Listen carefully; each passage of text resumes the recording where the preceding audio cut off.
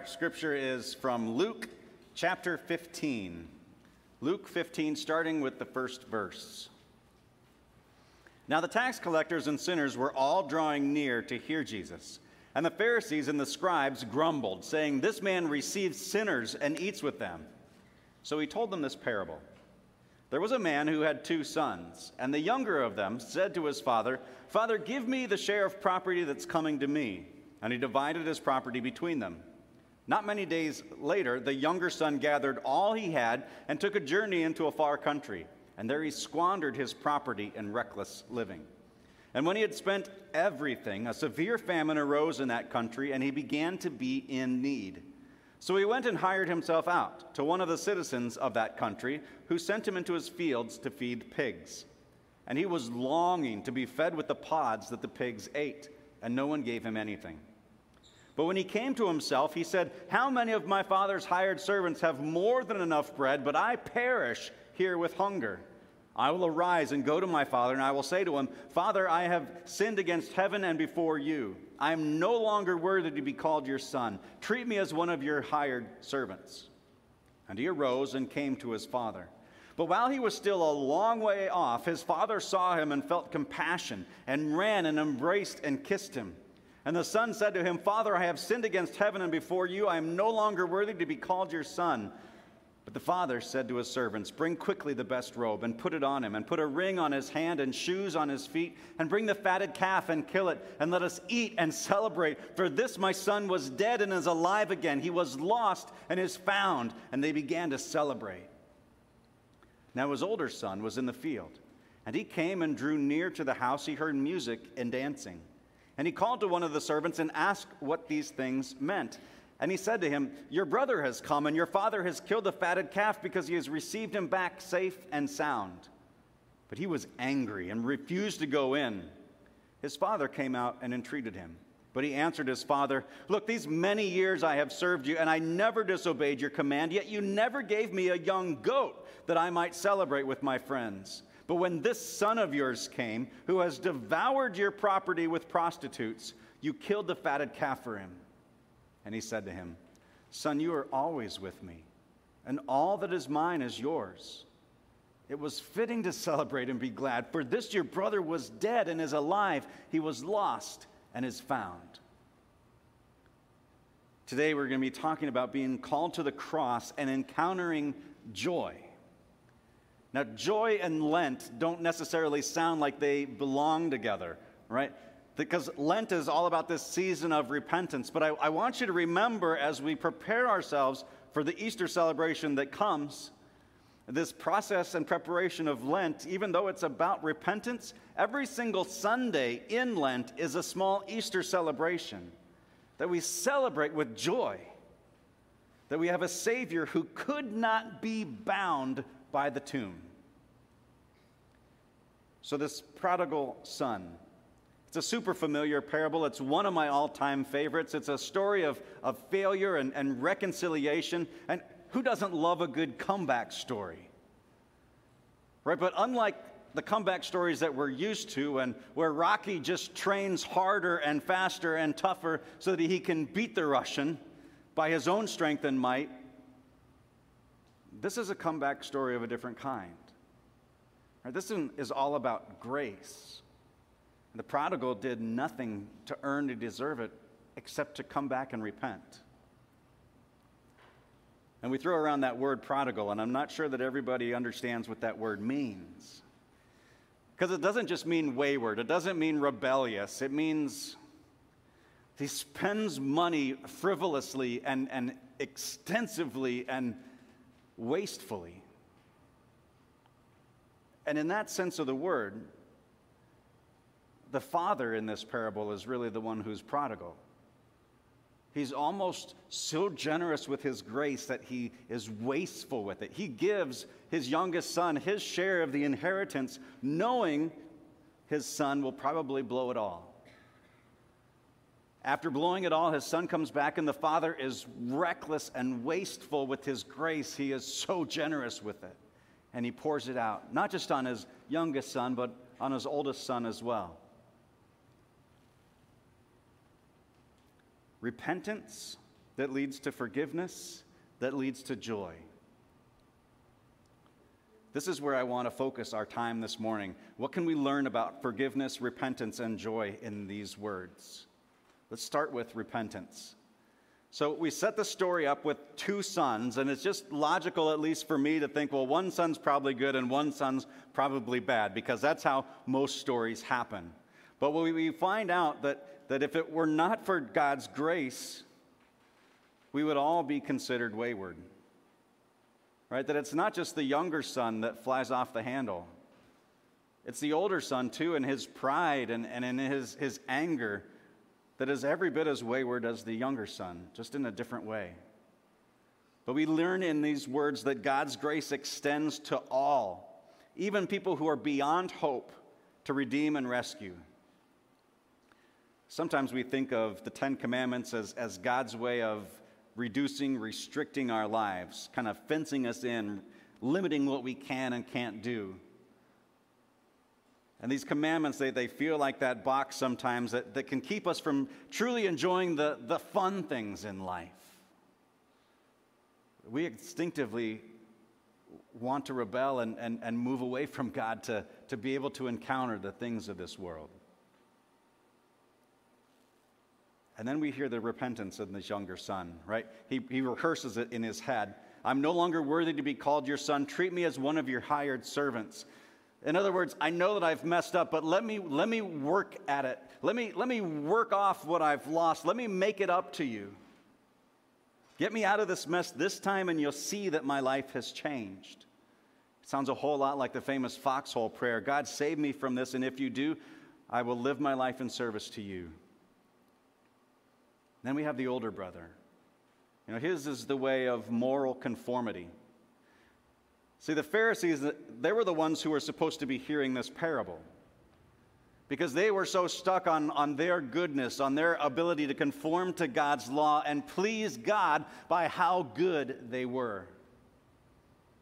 In this view, we can only attain happiness in a world made right by doing all the right things all the time. Because if you don't, there's punishment waiting. See, this isn't a joy-based life. This is a fear-based life of what happens when you don't follow the law. So there's no assurance of the Father's love. There's no relationship there. It's just doing all the right things, going through the motions. So the older son, he says, you never threw me a party. You were never pleased. I was never good enough for you.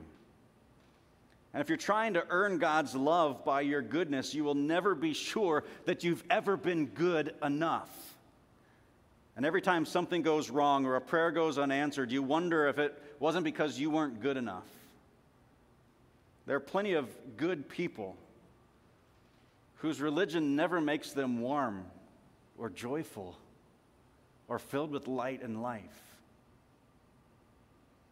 I think many times the older sons among us are maybe just secretly jealous that the younger son got to go off and do all these fun things while we were stuck here at home. Now, repentance can be easy sometimes. Repentance is easy when your eyes are open to see and hear and read the law of God and realize that we are broken. We realize how far we've been down the wrong road. When we're caught and we're presented with undeniable evidence of our failure, or when the Holy Spirit crushes your soul with so much guilt and fills you with an agony that can only be alleviated by grace. But repentance isn't always easy. Sometimes it's just downright impossible, it feels. When you're convinced that you're not in the wrong. When pride tempts you to hide your guilt. Or when you don't believe that your actions are really hurting anybody. Whenever I think about repentance, I go back to my experience in recovery, and I understand from the 12 steps of AA that this repentance is just so much more than saying I'm sorry. Right? In recovery language, we call it making amends. And to make amends is this beautiful picture of repentance where you acknowledge your responsibility in what happened that was wrong without making any kind of excuses. You just accept the responsibility. And you acknowledge the pain and the damage that you caused. And then the piece that most people forget is restitution, that you offer to make things right. Which means if you have lived a life stealing from others, that you start paying it all back.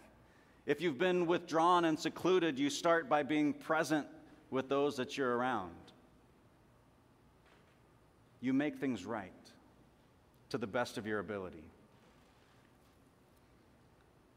Now, with this repentance, it's not just for the sake of beating ourselves up or making ourselves feel bad. It's for the purpose of receiving grace, the purpose of being forgiven, released from our sin. So the younger son, he comes within eyesight of the house, right? He's been rehearsing in his head, Father, I've sinned against heaven and against you. I'm no longer worthy to be called your son. Treat me as one of your hired servants. He's practicing it over and over and over again. And I wonder if maybe he didn't even see the Father first, because the Father has been searching the horizon for him. His Father's forgiveness heart is on his shirt sleeve. He's been waiting for this moment. And he sees his son, and he runs to him. Now, this is important because children run. Dignified people don't run. But the father has no problem throwing off his own dignity and in pursuit of his son. He runs to his son, and he falls on him, and he kisses him. Right? And the father interrupts the son's prepared speech. He ignores it. He's directly contradicting it. And here's this incredibly tender moment where the father is so delighted to see the child that he's forgotten the pain that his child has caused him, because his joy is so full. And the son says to him, Father, I've sinned against heaven and before you. I'm no longer worthy to be called your son. And he delivers this first part of the speech just as he practiced. It just flows out of his mouth. But as soon as he just gets these first words out, his father instantly interrupts him. He stops him and he says, bring the robe, bring the ring, bring the shoes, kill the cow. We are celebrating today. God's grace, it beats us to the punch, which is probably not the best metaphor.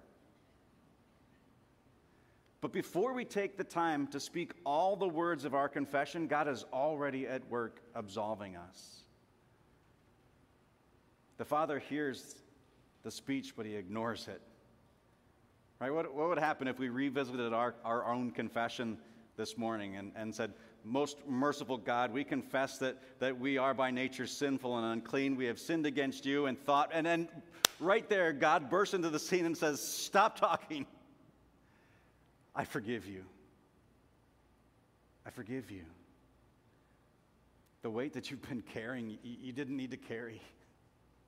I have been longing to forgive you. In fact, the angels in heaven, the moment you turned around and started walking back this direction, they started celebrating that when you started speaking those words and your repentant heart was revealed, I instantly, right then and there, forgave you for everything that you've done.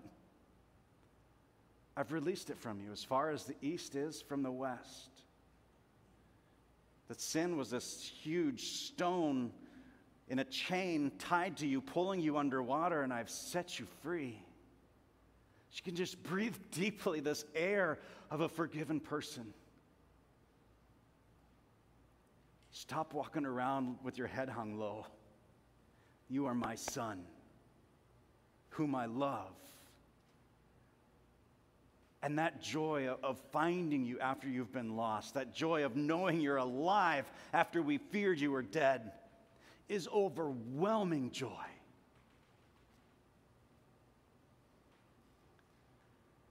And here's the catch. Because we pray in the Lord's Prayer, forgive us our trespasses as we forgive those who trespass against us. God, only forgive us as much as we are willing to forgive. God, if there's a hurt, a resentment, an anger towards somebody else because of what they've done to me, and I refuse to forgive them, if I hang on to that resentment, God, I want you to do the same with me.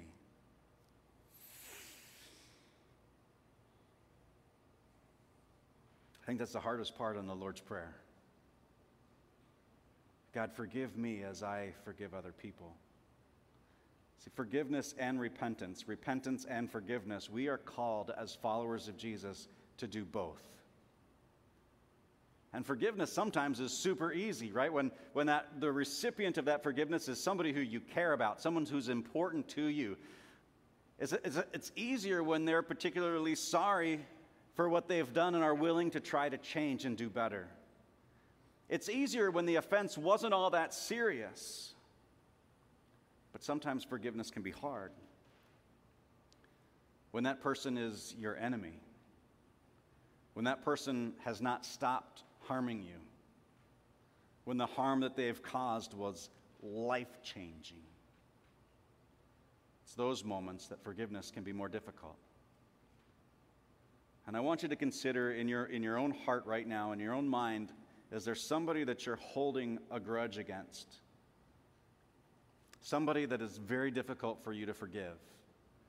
And I want to give you a few tips that perhaps can make that a little bit easier.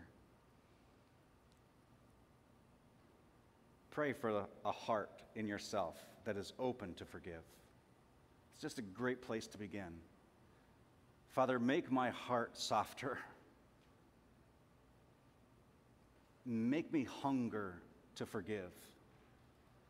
To remember everything that God has forgiven you, to make it easier to forgive someone else. And then two, to remember that everyone is your neighbor, your brother, your sister, your family. To pray for the well-being of that person. Right now, this actually works. To pray for the well-being of the person who hurt you. Because sometimes prayer is not about God changing circumstances. Sometimes prayer is about God changing you to be softer, to care more, to have a heart for them. And to remember that forgiveness is always in your best interest as well. I love the phrase that resentment is poison that we take trying to harm somebody else. That when there's a grudge that you're hanging on to, refusing to let go of, you're enabling that person to harm you even more. But when you release them from what they've done to you, when you wipe the slate clean, there's healing that happens inside of you when that occurs. And you are worthy of that healing. The Father wants you to know that healing, because in that healing there is joy. There is joy in grace and forgiveness. Joy in heaven. There's some parables that Jesus kind of folds together in a grouping with the parable of the prodigal son. In verses 4 through 7, there's the parable of the lost sheep. And Jesus says, there is more joy in heaven over one sinner who repents than over the 99 self-righteous people who don't need to repent. And in verses 8 through 10, we have the parable of the lost coin. And there's joy before the angels of God over one sinner who repents. There is joy that happens in heaven when you repent. The angels were celebrating when we did our confession because they knew the words of Jesus, the absolution that comes next. Joy in heaven comes from sinners repenting. The Father, in his unimaginable grace, he invites us and even begs us to repent and confess our sins, that he might rejoice in showering us with grace. And he, the younger son, arose and came to his father, but while he was still a long way off, his father saw him and felt compassion for him and ran and embraced him and kissed him. The father was watching for him. The father saw him. The father had compassion for him. The father ran to him. The father kissed him. And bring the fatted calf and kill it, and let us eat and celebrate. See, this kind of celebration would be community-wide. Everybody in town would come to this party. This is a once-in-a-lifetime kind of party. It's almost like you see weddings and the celebration that happens around a wedding. Each time you see that, I want you to think about and picture this is just a small taste, an appetizer of the incredible party that waits for us when we arrive in the kingdom of God in all of its fullness. That incredible wedding celebration of Christ wedded to his church. This incredible time of joy and celebration that happens because of repentance and forgiveness. For this my son was dead and is alive again. He was lost and is found. And they began to celebrate. This resurrection of dead and alive, that we are dead in our trespasses, but made alive in Christ. And in this context of repentance and Lent, I love that we have a brief picture of restoration and the joy that happens with the celebration. I really want you to connect today emotionally with this whole picture. You know, I've had the opportunity and ability many times to walk people through repentance and confession and absolution. In a big room like this, but I think even more precious to me are those one-on-one conversations. And it usually goes something like this. You can just see in that person a shame, a brokenness. And there's some people in the room who feel that shame and brokenness right now. Something that you've done, something that you can't seem to stop doing. That shame and the worthless feeling that you have inside. That your eyes don't even need to even be worth looking somebody else in the eye. That when you look in the mirror, you hate what you see. And there's this brokenness. And the Father knows that you are hurting. And he yearns. Just speak the words. Repent, come back. And as soon as your heart gets to that place of realizing, I have nowhere to go with my problems except for God, and you hit your knees, and you send up a white flag and surrender, and you say, God, I have not gone the direction you wanted me to. I haven't even come close. God, I have absolutely no right to ask this, but please wash me clean. Please give me a new start. Give me a new beginning. And as soon as your heart has made that change, that repentance has happened, that your heart has changed and turned back to God, and the joy that erupts in the Father's heart is immense. Like you feel horrible and rotten, and your Father is just filled with this overwhelming sense of joy, who rushes to you, who picks you up and wraps you up and says, I love you. I love you. I got you. All of this is possible because of Jesus Christ, because of his death on the cross, because the tomb could not hold him back, that what was dead is alive. As we celebrate, I want to use that word celebrate this time in preparation of Lent as we get ready for Holy Week. I don't want to see anybody walking around with their heads hung low. Keep your head high. You're a son and daughter of God. The victory has already been won.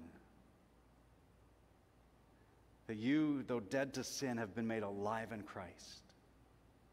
And that life is everlasting.